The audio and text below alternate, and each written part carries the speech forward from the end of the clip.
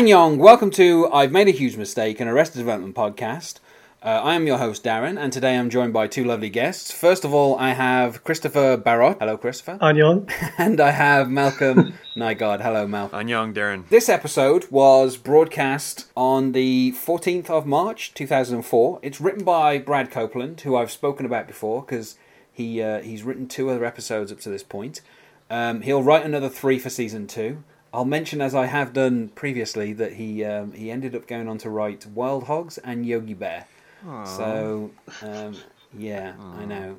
Well, at least he got 6 episodes of Arrested Development under his belt. Yeah. The director is John Fortenberry, and this is his only episode that he directs in season 1, but he will return for season 3, and he actually directs the final ever episode of this show when it was airing on Fox. I should state. He directed the films A Night at the Roxbury and Jury Duty, the Pauly Shore joint. Oh, wow. So yeah, so there you go. One of the few. Yeah, that's John Fortenberry for you. I'm going to read out the summary that is given in the DVD menu.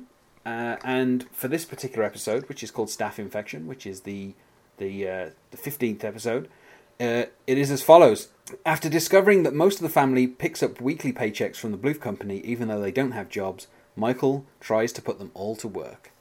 And I think that's quite a neat summary of exactly what happens. I mean, the main thing is Michael trying to figure out the subdivision for Phase 3, which I find in Arrested Development, anything to do with the actual development is sort of meaningless, because we've had talk of like Phase 1, and we've had talk of, you know, there's various things that Michael is always pursuing and trying to do, and none of them ever really come back in any substantial manner.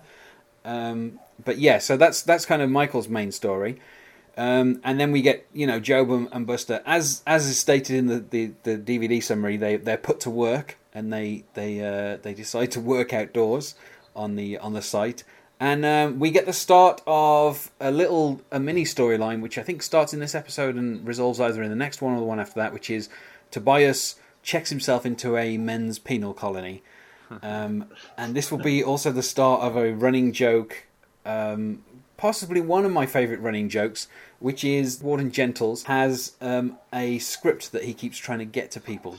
And he finds out that Carl Weathers, knows Tobias, and he insists that this script, he wants to try and get it to Carl, which, you know, it's such a stupid joke. And later on in the show we'll get to see the actual script of New Warden by Warden Stephen Gentles, and it is really good. It's like, it's such a perfect joke, the kind of type of play. And I think that joke is underlined by the fact that it is, in fact, the New Warden played by James Lipton. Yeah, and this is his first episode.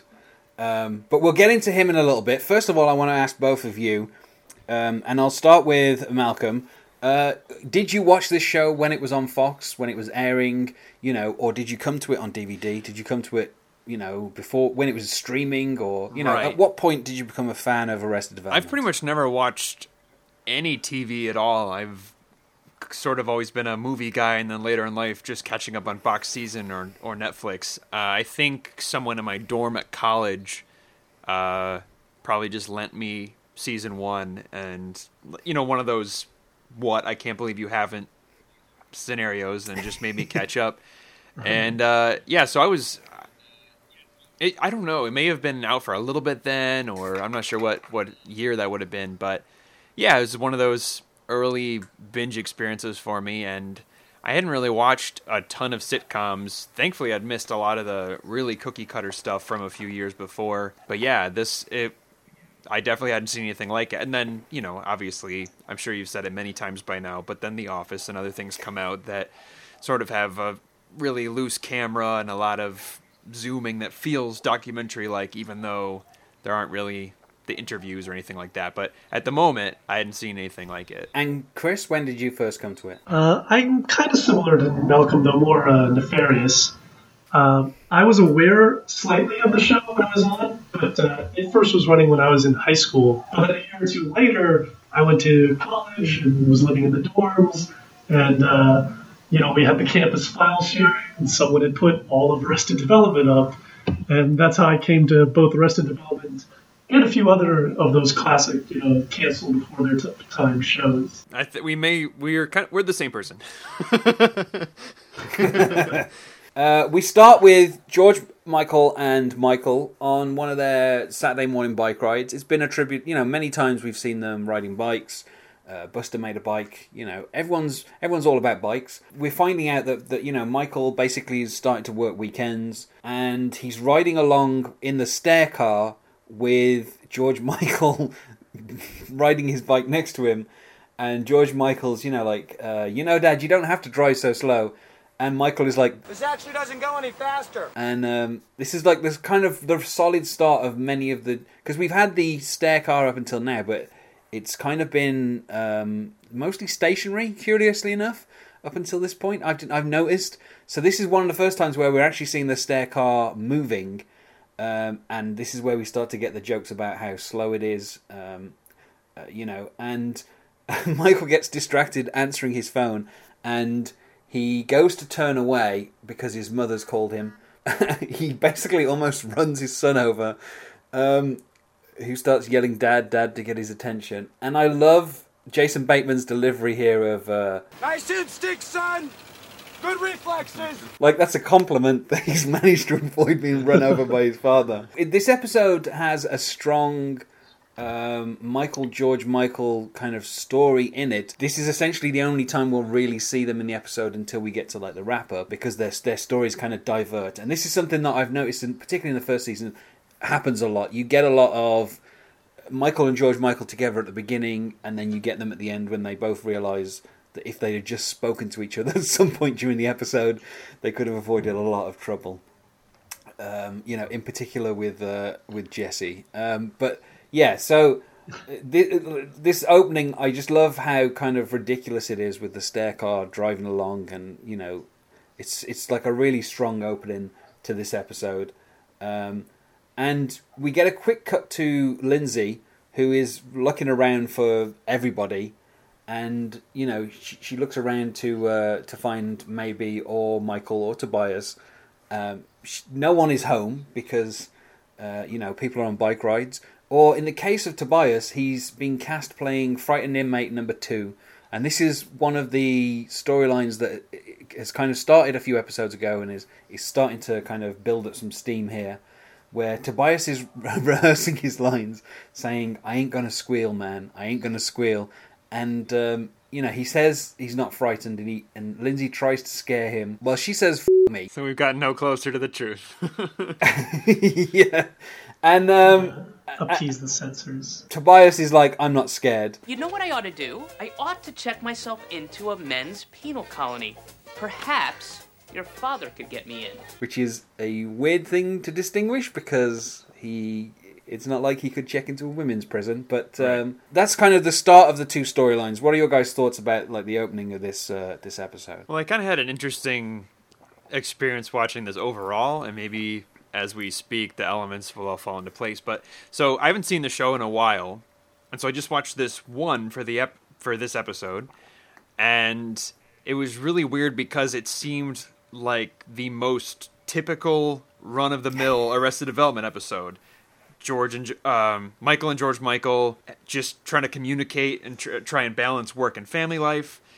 Tobias chasing acting, James Lipton's appearance, all these things that were happening, trying to put a bunch of Mexican people on a bus. One person thinks they're immigrants and one, whatever. All that kind of stuff seems to be the exact sample of the show. And then as we're speaking, I'm realizing this was the first time driving the stair car. This was the first appearance of James Lipton. Like this founded On Young and a lot of other stuff, but to me, just watching the one isolated, it's like, yeah, this is exactly base level Arrested. I mean, and then but in the scope of everything, it started a lot of stuff, so it was interesting. In an Arrested Development style call ahead, it's also the first instance of perhaps the best recurring physical gag in the show. This is a start of so many things. They introduced An Young in the previous episode, but this is the first time where you know, he's used for the purpose that he's meant to be, which is to make Buster jealous. Like this, that's the start of this storyline, is making Buster jealous. But yeah, so like there is a lot of stuff that starts in this episode, and that's for a very specific reason, which is this is the start of the kind of the final 8 episodes, as we head towards the season 1 finale. Once Michael arrives at his mother's, after Lindsay has seen a note from Tobias, because of course you always leave a note, and we see An Young, who Lucille is combing the hair of, and this is making Buster jealous.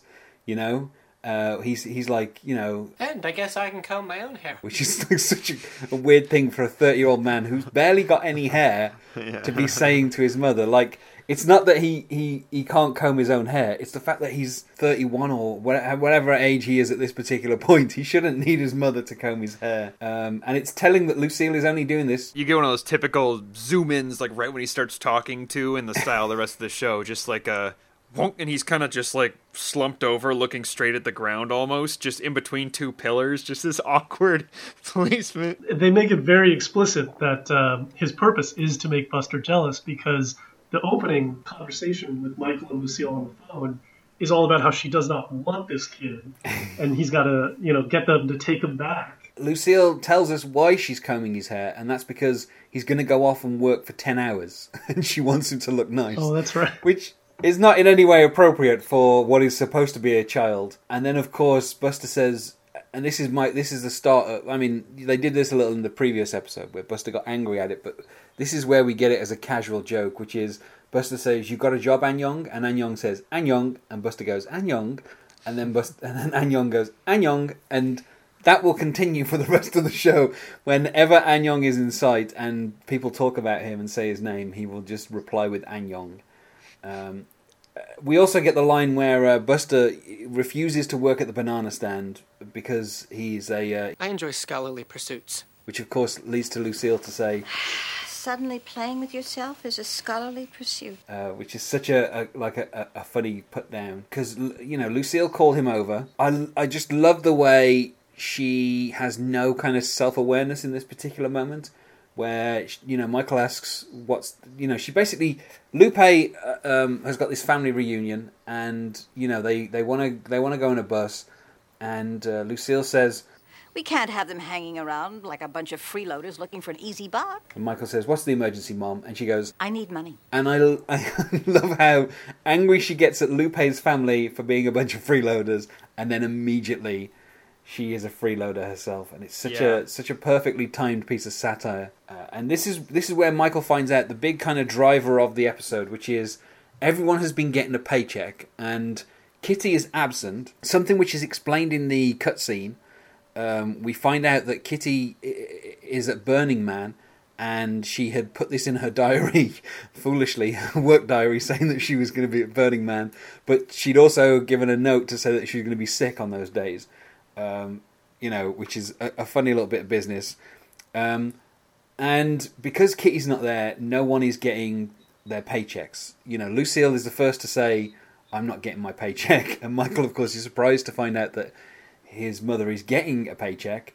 And she says, "It's important to the company that I keep up the image of my lifestyle." And Michael, he mimics his brother here, and he says, "Illusion, Mom." Which I love, the kind of when characters kind of switch jokes. Right, and I think it was important that Job hasn't said that in this episode, so it's not too soon. Yeah, it's just a little reward for paying attention.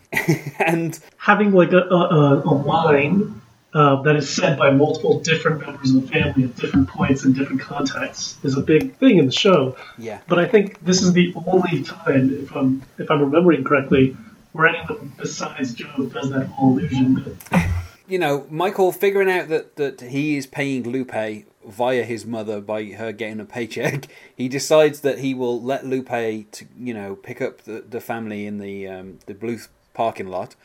Her family are going to Catalina. I'm not quite sure what Catalina is, but we're told that it's the wildlife populated island of Catalina. I assume it's like a day trip, like you can get like a ferry there or something. Right. Well, yeah, because they do get on the ferry a little later. So yeah, I'm not a Californian either, but I lived in California for a while when I was very young, but don't recall ever going to Catalina myself. You never went to Catalina. And one of those petting zoos was particularly disastrous for Buster, we find out, in a little, four little quick shots of a photo booth where Buster is getting his picture taken and he's interrupted by a llama, I think? that's a sheep. I think it's a sheep. Okay. Because it makes because they The do bar the gag later, bar, yeah. the bar gag, yeah. Yeah, I'm not sure why. Anyway, There's so a Buster sheep. There's a sheep motif in two ways in this episode that you. Oh, yeah. All of a sudden starts to get stitched together at the end, and it's you're like, why did the writers think of that? Why did they decide to have two sheep things happening simultaneously? I don't really know. But it makes me laugh. But this little visual joke of Buster at Catalina is then also reflected with Lucille, who went to get a card for Quantity Plus, and she also had to take a picture, and she similarly gets interrupted by someone poking into frame. Lucille was humiliated, but we find out later on that she did get the card, and she is shopping at Quantity Plus.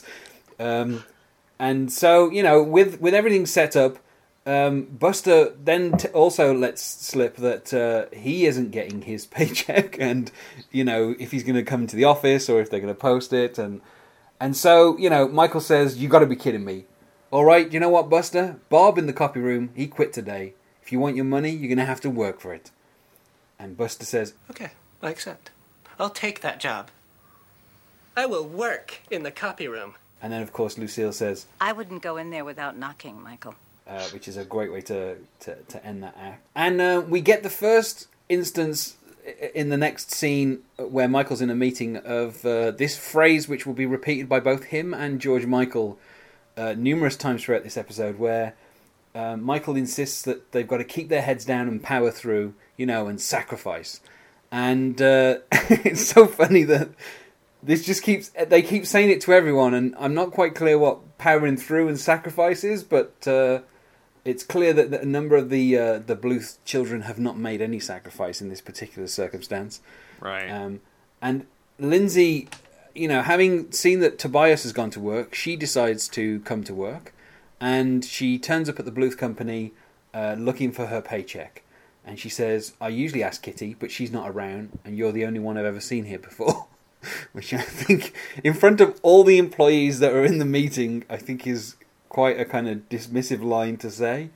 And I love the dynamic here of like how Lindsay ended up working for the company, which obviously she doesn't actually work for them, where she says, Dad hired me out of college, and Michael says, you quit college? And she goes, yeah, well, I had a job, what was the point? And I love that kind of Bluth logic of getting a job for, being essentially... I'm assuming she was being hired because she was going to be a college graduate, but then not graduating because she had a job. And it's just such a weird kind of like circle that the Bluths will have a tendency to fall into, where they'll stop doing something because they think they've already done something else that deserves, them getting that. We've seen this previously in an episode where Lindsay got the gig for the fire sale, and she basically went out and spent the money from the job for doing the fire sale before she actually had done the job, and then she missed the job and she didn't get the money. So this is, and I love the little exchange where Lindsay says, it's Friday, everyone coasts on Friday, and Michael says, actually it's Saturday. She goes, finally, I'm out of here, I'll see you on Tuesday. And it shows the level of commitment she has to this job that she's now kind of got. Michael puts her on the phones, but she insists on being in the meeting to disastrous effects, because she immediately says, are these fluorescent lights bothering anyone else besides me? And obviously this is where Michael has a problem trying to keep the staff on focus, where, Lindsay wants to change all the lighting because, what is this, the tiny town from Footloose? And whereas Michael just wants people to, work, basically. Put your head down, power through. Yeah, and he's trying to ask her to go to the desk, and he says, be like Buster. He's been in the copy room. I haven't seen him all day. And we get a little quick kind of cut here where we see Buster in the copy room, and everyone keeps asking for Bob. over and over again. And as it builds up, each bob starts to turn into the sound of a sheep baaing. In fact, Buster had grown anxious in the confined space of the copy room. Bob. Bob.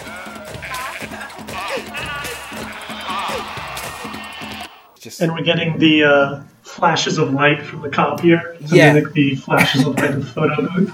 Yeah, that's just one of those great little details that they do. Yeah. Again, for half the sheep references in this episode.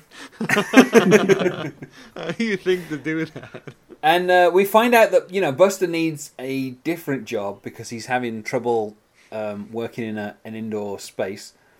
But also anticipates having troubles with outdoor spaces. Yeah. And then, of course, Buster says, what else do you have other than indoors and outdoors?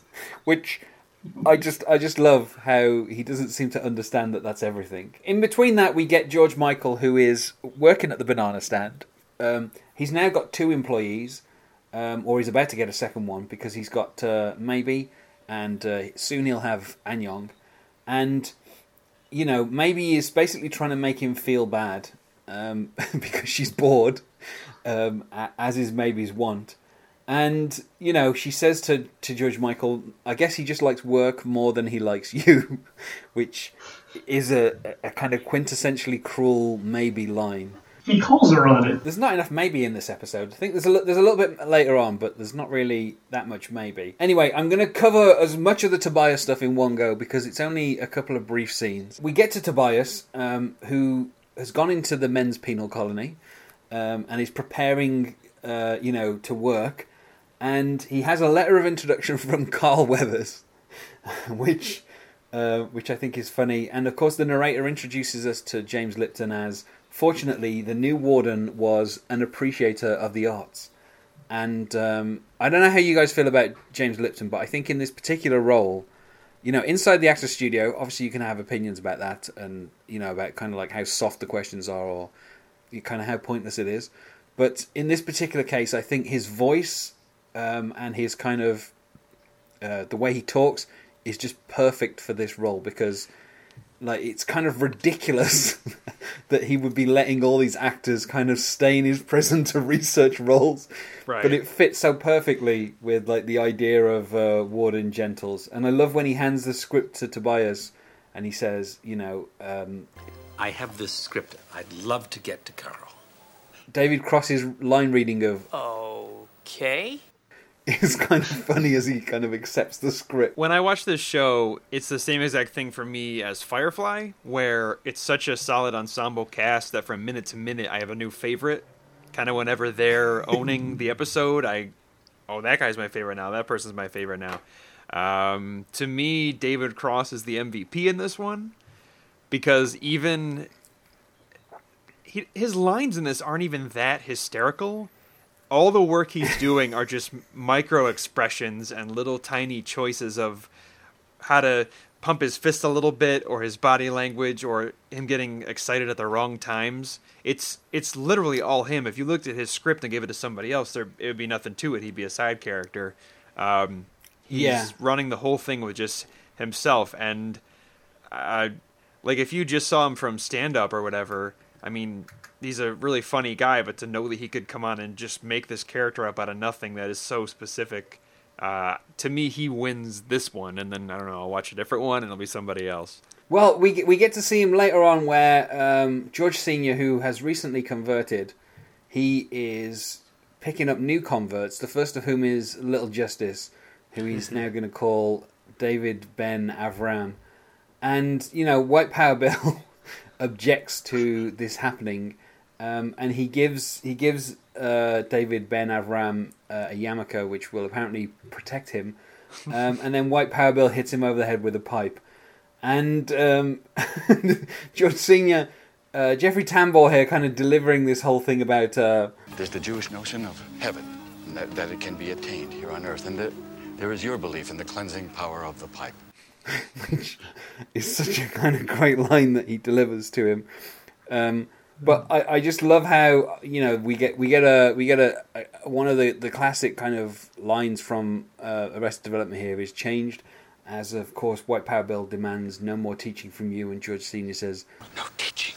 No teaching. and then of course this is when Tobias walks in and says, I'm here to study with you, to learn from you, teach me. And George Senior insists there will be no teaching, no teaching. He just keeps repeating it. And then, of course, White Power Bill asks who Tobias is in a very specific manner, which is immediately bleeped. And I'm not going to say the word that was bleeped, but Tobias mishears it as Tyke. And he says he is Dr. Tobias Funke, and here with your help, frightened inmate number 2. And I love his description of White Power Bill with... And who is this shiny building of a man? And then, of course... George Senior says, oh, I'm very scared right now. And Tobias goes, oh, we're starting. Let me get something to write with, and runs off shot. And I think that is all we get of Tobias and George Senior and White Power Bill in this particular episode until we get to the very, very end, which we'll cover later. But yeah, I love the description of shiny building of a man. I mean, it's just it's such a great turn of phrase. It's fitting. For, for like White Power Bill, because he is gigantic, and he and Little Justice will be in one more episode after this. This was the second episode to feature White Power Bill and Little Justice, so they have like this, because they were there when when Job was in prison, and obviously White Power Bill helped Job escape in an unusual way. But Michael he's on the site where Buster is enjoying himself, and I love the enthusiasm that Tony Hale has as Buster while he's on the site. Everything he does here, he's super happy to do. And as we find out later, like when everyone finds out that Buster is actually getting paid, he's like, we should be doing this for free. It's so much fun. And he's reinforcing the header. And Michael just says, that's great, buddy, and just like kind of ignores him like he's ignoring a child. Once again, Buster being treated as a kid by basically everybody here. And the foreman, explains that everyone hasn't been paid, and obviously Michael says everyone's got to, power through, sacrifice. And, Job turns up, I believe this is his entrance into this episode, on his Segway, struggling to get through the dirt, and kind of you see his Segway kind of revving as it tries to get over, and he keeps saying Michael each time he thinks he's going to come to a stop, but then he gets a little further, so he ends up saying Michael 3 times in a row before he gets to actually get to Michael. And he reveals that he found Michael because he called the office, and he says that that kitty is starting to sound pretty damn sexy to me. Maybe I ought to... That was Lindsay. And they both stop for a second, and Job goes, anyway. And I kind of love that. Is this before or after the day that George Michael's answering the phones? Yeah, this is before. That happens later. So this is a setup to that gag coming up as well, sort of. Well, that must have been a whole ordeal to coordinate as well, because I don't know, maybe the Segway could roll over those holes pretty well, so he had to kind of struggle with it and make it harder than it was. And it's a great bit of physical comedy, just his body language of... It already looks absurd the way he's kind of rolling around on it, but then he has to kind of look like he looks like he's digging or he's holding a jackhammer or something. It's great. And at this particular point, Job wonders how Buster is, doing construction, and he says to him he's like the world's biggest chicken, and then he does this at the start of what will grow during this episode into a full-out dance where he just starts clapping his hands together and going and then Buster insists he's not a chicken, and Michael says he just doesn't like confined spaces, and Job says, I thought it was open spaces, and Buster goes, no, it's both. And then in what I feel is a bit of a meta joke, Tony Hale is known for not really swearing. There's been episodes where it's appeared that he's been swearing because he's been bleeped out. But in those cases, he's mostly just saying the alphabet. And in this case, he doesn't swear, but he talks about the language these guys use, and he says rough. And he says, one of the guys told me to get my head out of my bottom and get back to work. And then he just starts laughing and just goes, my bottom. And so I think the fact that, Buster is not repeating the exact language that was probably used in that circumstance is possibly a little bit of a commentary on Tony Hale and his aversion to swearing, basically. And then obviously, Job is only there for paycheck, and, he he says he takes cash under the table, but if you can make a check out to cash. And then obviously, you know, Michael basically tells him that if he wants it, he's going to have to work for it. And that's kind of what Job will start doing, which will lead to a conflict later in the episode between Job and Buster. And when Michael returns to the office, Lindsay somehow has taken over. I mean, she was only meant to be answering the phones, but she's ended up being in charge somehow. You know, Well, and she's taken over. I was going to say she's taken over because, as Michael explicitly states at that point, all the employees are sheep. yeah, yes. And Lindsay has decided to lead them. Most notably, we meet Ted, played by Charlie Hartsock, who is an employee. He will appear in a couple of episodes each season. This is the first time we get to meet him. He wants to know if they can have pizza. And of course, Lindsay says, "I'm taking you out to lunch," the whole staff. And Ted's like, "We have to go to lunch, guys." And literally everyone in the office starts saying that as they all start to leave. When Michael returns, he wonders what's happened to the lights. And I have to say, it's not something that I ever really noticed about this office, but it is quite fluorescent. But in this case, it does look really kind of like soft lit. And it's kind of very noticeable. And, you know, Lindsay says that, you know, it makes you want to curl up and forget about the world, which is obviously not what you're meant to be doing if you've come to work on a Saturday. You know, you're really trying to get work. And this is where Michael says, you know, like, you know, these people are sheep. You know, they'll wander off and you'll lose them. And then he says, "You've lost a sheep," as they basically are all in the elevator, like leaving the building. And in a classic bit of kind of people getting mixed up, the staff end up on the bus that is meant to be taking Lupe to a family reunion, thinking that it was reserved for them. And it's worth noting that this bus is from the Church of the Good Shepherd, which we will find out later on. Oh, I didn't even notice that connection. Oh, no. In the second season is the church that Pastor Terry Veal lectures at. But also, yes, it is a bus that is literally a shepherd. I don't even know how I missed that. It's real quick. Yeah, well, you know, that's the point of this podcast, Malcolm, is to pick up on these things. This is why it's so difficult to watch the show once or like in random order. Later on, that church will come back as where the Veals are the pastors of that particular church. So they use that a second time later on. And obviously, you know, Lindsay, she reassures her brother that she can, you know, forward the phone call from the zoning committee. You know, there's no reason for him to be in the office, that he should just go and, you know, spend some time with his son. And, you know, Michael says, try not to bring the whole company down as he leaves. And then we cut to the feds in one of their classic blending vans. And they say, the place is empty, let's get in there and bring this company down. Which, you know, is almost like a Gilligan cut in terms of someone saying something and then someone repeating it. And, you know, at this particular point, An-Yong is now working in the stand. And, you know, George Michaels has said that they're going to have to restock the nuts tonight, which is such a weird...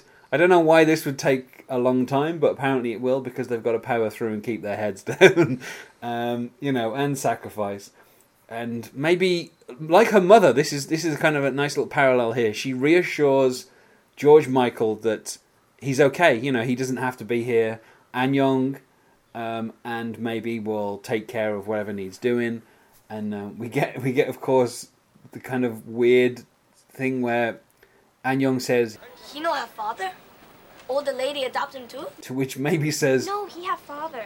Father no love him." George Michael says, "No, he love me. Corrects himself and says, "Loves me. He loves me." And I just think it's funny how quickly, like, everyone's imitating this weird, the kind of speech patterns of An-Yong. And then obviously, you know, An-Yong describes his journey where he says that he went to the beach once, and then next thing he know, he's in a crate next to Pig. Which I think like kind of maybe and George Michael kind of give him a bit of a weird look for that. And then obviously we get the kind of George Michael heads to the Bluth Company just as Michael is heading to the banana stand. There's a really good joke where we see the banana stand from afar and Michael is talking to Maybe and Anyong, and we see on the screen it says hello very quickly, like a little subtitle like flashes up, because obviously someone said Anyong's name and he said Anyong, and they keep it even at a distance. He gets the little subtitle. And in between, Lucille returns home saying Lupe, Buster, Anyong, hello, which, as you said, it could be listing 4 people or listing 3 people. We're not sure. And she wants someone to help unload the car to the point where she starts calling up relatives of Lupe, asking if they're still alive, just so they can come over and unload the car. Which is the level of desperation that Lucille, wants her booze, basically. Well, to be fair, she's bought a bulk quantity of booze. Yeah, there's a lot of booze that needs to be unloaded, basically. Now, on the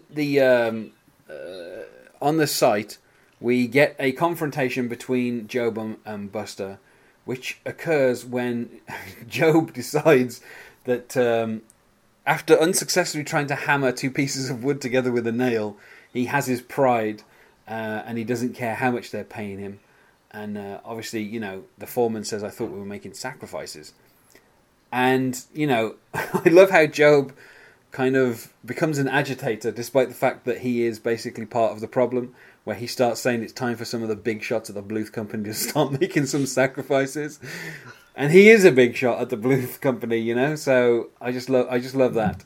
And obviously Buster is not happy with the construction stopping because he's really enjoying it. He says we should just do this for the fun.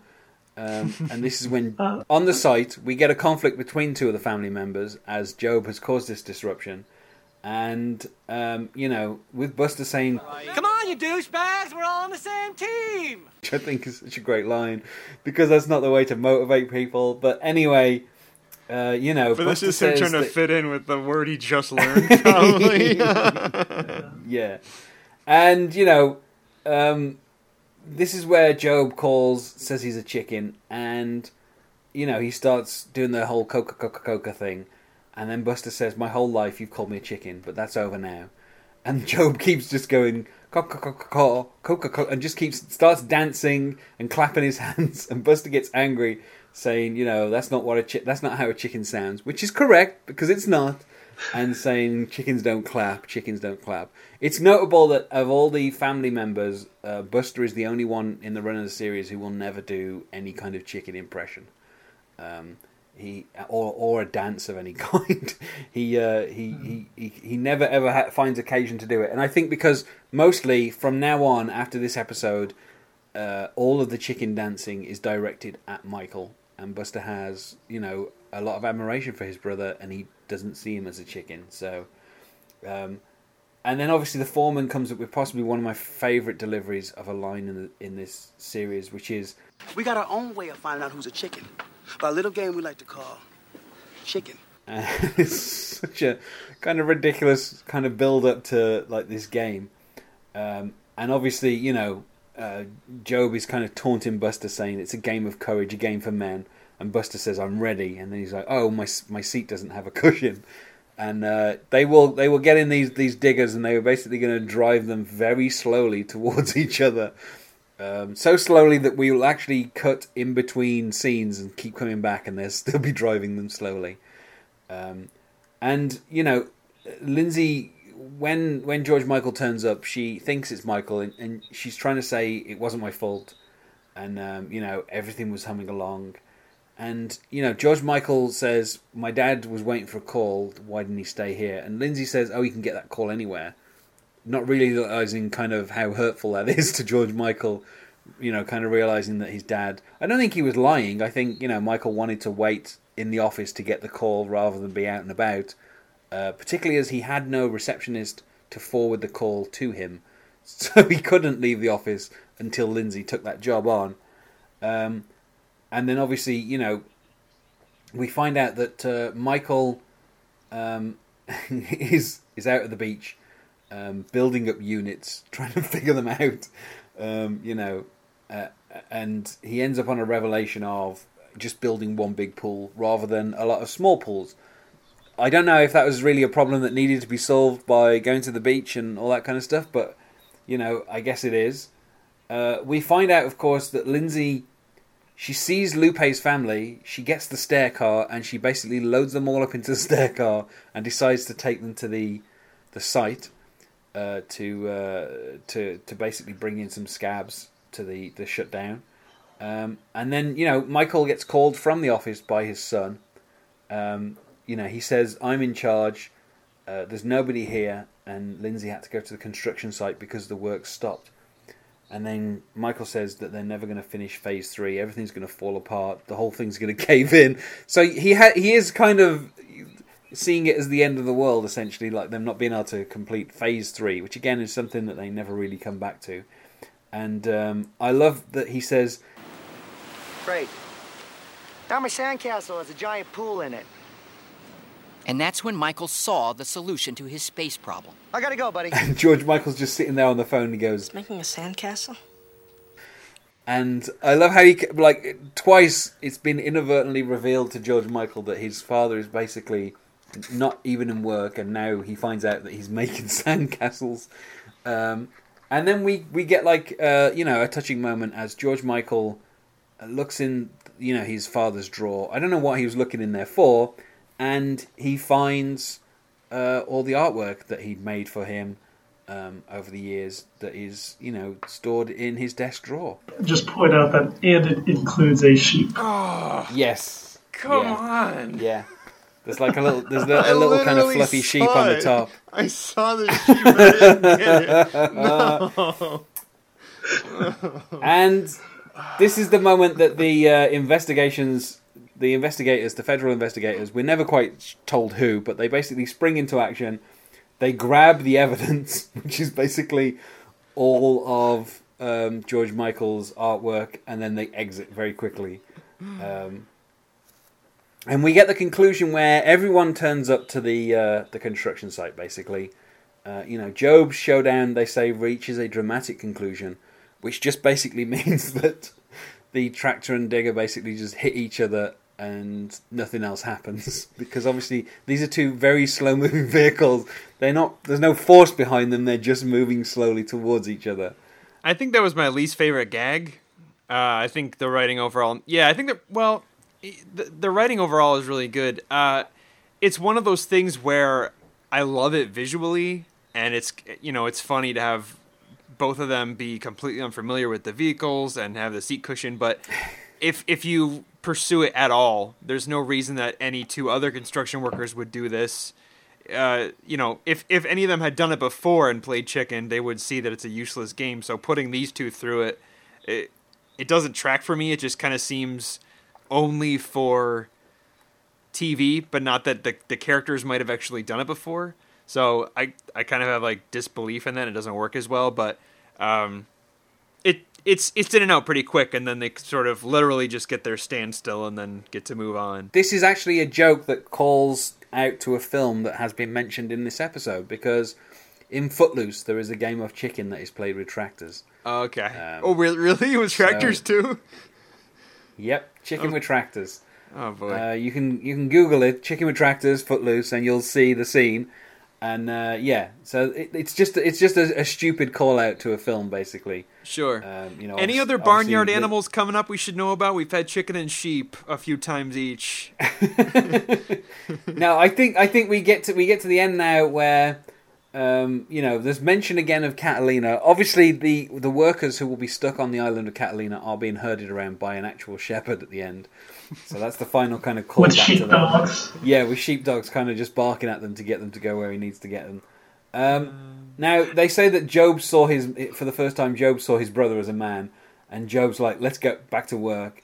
And obviously the construction workers are like, go to hell. Like, why would this game of chicken make them want to go back to work? I don't know, but... Anyway, this is where Lindsay turns up with, all of the Mexican laborers, she calls them, a stair car full of Mexican laborers. And Lupe's uncle says, I'm a professor of American Studies at the University of Mexico City, and I love how quickly he delivers that line. It's such a great line. And of course, Buster says, I took a dance class there, because of course, he's a scholar who enjoys scholarly pursuits. The perpetual grad student. Yeah, and then obviously the foreman is like, you bring in scabs, and then obviously this is where Michael he shows up saying, we're shutting it down, and everything's in the wrong place, and he's got to put in one communal swimming pool, and Lindsay was right, they've been working too hard, maybe we can get a party. And of course, everyone starts cheering because they think they're going to get a party, and Michael has to say, I didn't mean tonight, I mean when we've got some extra food and liquor. And then obviously Lucille shows up trailing Lupe, saying she needs help with the groceries. And obviously Lindsay just says, well, how about liquor? Because they know their mother, she will... When groceries to her is just bulk buying liquor. And this is where we get, father and son reunited, as George Michael finally ends up, back with his father at the end of the episode. And Michael says, I've been dying to get some time with you, I really have.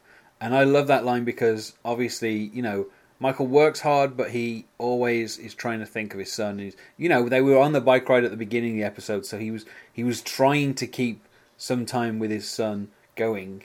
And then, obviously, George Michael said, That's okay. I know how much you care about me. Unfortunately, so does the federal government. And then he goes, one more punch. And then, of course, Michael goes, sure. And he goes, hey, the feds? And I just love this kind of... They both take a little second to realise what the other one is talking about. And I kind of like that as like the final gag of the episode. So George Michael's drinking whatever Lucille bought to mix, I'm assuming. His cup. Yeah. I was going to say he's probably just drinking like tonic water or something. Because that's probably all she'd buy as a mixer. Right. And then we get on the next episode of Arrested Development, and Tobias gets an insight into fear. And, Tobias is like, well, let's discuss the bunking situation. And then White Power Bill says, you'll be sleeping under me for a while.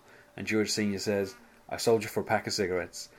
Which is kind of the cruelest that George Sr. is to Tobias. And it's worth noting, this is one of the very few scenes, like up until this point in the show, this is one of the very few times where there's been a sustained interaction between George Sr. and Tobias. Up until this point, they've always been with other members of the family, because obviously most times Tobias doesn't need to be in any of the meetings that the family are having. Something that Lindsay occasionally says directly to him, I didn't want you at this meeting. Because I don't think we ever actually see George Sr. Yeah, I was going to say, I was wondering if it was an expression or it meant for something else, or... No, I think it's just that it's currency in prison, isn't it? Yeah. That's my impression. Well, yeah, you don't need typically, to, but you don't need to wonder... smoke them. But that's not much. You can always just have them... Well, yeah. Doesn't he have like gold bars in another episode? Yeah, he doesn't right, have that's those gold why I bars mentioned anymore. it. I almost wonder if it's just like Yeah. an expression for him, but it really turns into a more of a power. It doesn't get shown, but it could be more of a pack of cigarettes could mean a truce between two prison gangs, or this amount of turf, or let me use the gym from this time to that time. Anything like that.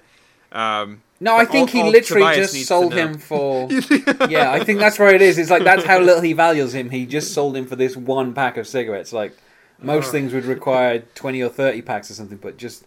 That's how little he thinks of Tobias. And then, we see the employees who are basically lost, as Ted tells this shepherd. And he says that he can give them a ride back into town. And then Bugs and Banjo, his dogs, they herd the the workers into the truck, and that's the end of the episode. And I just think it's funny that there is a song that is put under the soundtrack, which is like I think the title of it is just called "Get Along," and it just is like a kind of like every time you see the employees on Catalina, you just hear this little song, and it plays over the end credits. And it's just kind of like it does sound kind of like a Western song, like something you'd hear in a Western, to me. Yeah, it's got like twang guitar and the southern accent. Yeah. Well, there's a song called "Get Along, Little Doggy," which is like an old. Yeah. It's an old like trail song So I don't think so. I would just assume that's the reference. Because the song that's playing is "Get Along, Little Sheep." Is that the refrain? Yes. God. Yeah. Guys, with the sheep. I didn't even pick it up. My head was in the clouds, I guess. I don't know what happened. Yeah, so, I think it's an enjoyable episode. Like you said, it's kind of a typical episode at this point in the season because it has all the elements that you think of. You have the banana stand, you've got Hello, or Anyong, as he's known by this family. You've got the company building something, which is unusual, but that's kind of what you would expect from a company like this. You've got the interaction between the three brothers, like the rivalry between Job and Buster and between Job and Michael. You've got Lindsay being super lazy, even though she gets a job in this particular episode. She's very bad at it. When she's standing there talking to George Michael, trying to kind of cover up for the fact that she's lost the entire staff, the light just falls off the wall behind her. And that's kind of indicative of, like, she tried to work, but unfortunately, because she's so lazy and kind of non-committal, we've got Tobias seriously. In fact, it's weird because he's seriously pursuing his acting career at this point. Going into prison to do some research is apparently something that Steve Buscemi would do. And it's interesting that Tobias is actually kind of firmly committed to that. So that's kind of admirable that he's taking that next step to kind of become a proper actor. Felt really typical the whole time, and I think a lot of this conversation brought out a lot more of my admiration for it. Partially from just learning that it was the origin of a few of those things that I thought it was just doing typically. But then the super deft sheep layering, all the parallels, with the two different photo booths, or any of those connections that are symmetrical, just reminded me. I haven't watched this show in a while, and it was great to be reminded how absolutely perfectly structured it is. Every single thing has a purpose. Chances are it'll happen in a mirror way later.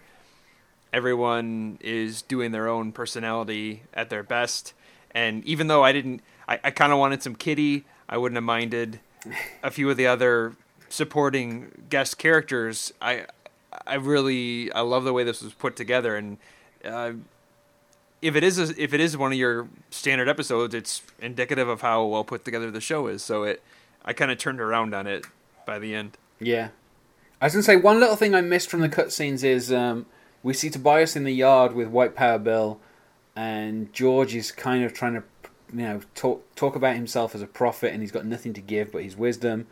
And then Tobias is like, "Oh, I bet this guy's got like $1,000 shoved up his keister." And it's like he's like basically putting George Senior in more danger without realizing it. So I get the feeling that kind of plays into why George Senior decided to sell him for a pack of cigarettes, was because he's basically a risk to him. Constantly, yeah. Yeah, even though he requested it. On the next episode of I've Made a Huge Mistake. So on episode 16, which will be called Missing Kitty, my guests will be Steve Guntley and Alison Segan. And we'll be talking about Kitty, because she will disappear along with the family's yacht. I don't know why Job is trying to make the yacht disappear, because from what I can tell, that is where he's currently living. So I don't know why he'd make his own home disappear, but we'll find out in the next episode. So thank you very much, Chris and Malcolm, for joining me. Sure. Do you have anything that you wish to plug? And I will start with Chris. No, this is... how about this? People who want to hear me can listen to this episode again. And if they liked it, they can say so, and maybe I'll be on another one someday. That's a great policy. Very brave. And Malcolm? Yes, I do. I know you have a lot to promote. I do have a lot. And pick one. Yeah, well, I can condense it really well. I manage the Comrade Radio network of podcasts. We've got a couple of great indie podcasts on there. My own show is called APOC Radio, where my co-host and I pretend to be apocalypse survivors and then put on a radio show where we try and find people and talk about entertainment. And then I also have the Comrade Radio podcast, where me and a cycling host from the network come on and basically chat and play some games. All that stuff and all the other great shows are all at comraderadio.com. Thanks to both of you for joining me. Sure. Thanks for having us. And otherwise, goodbye.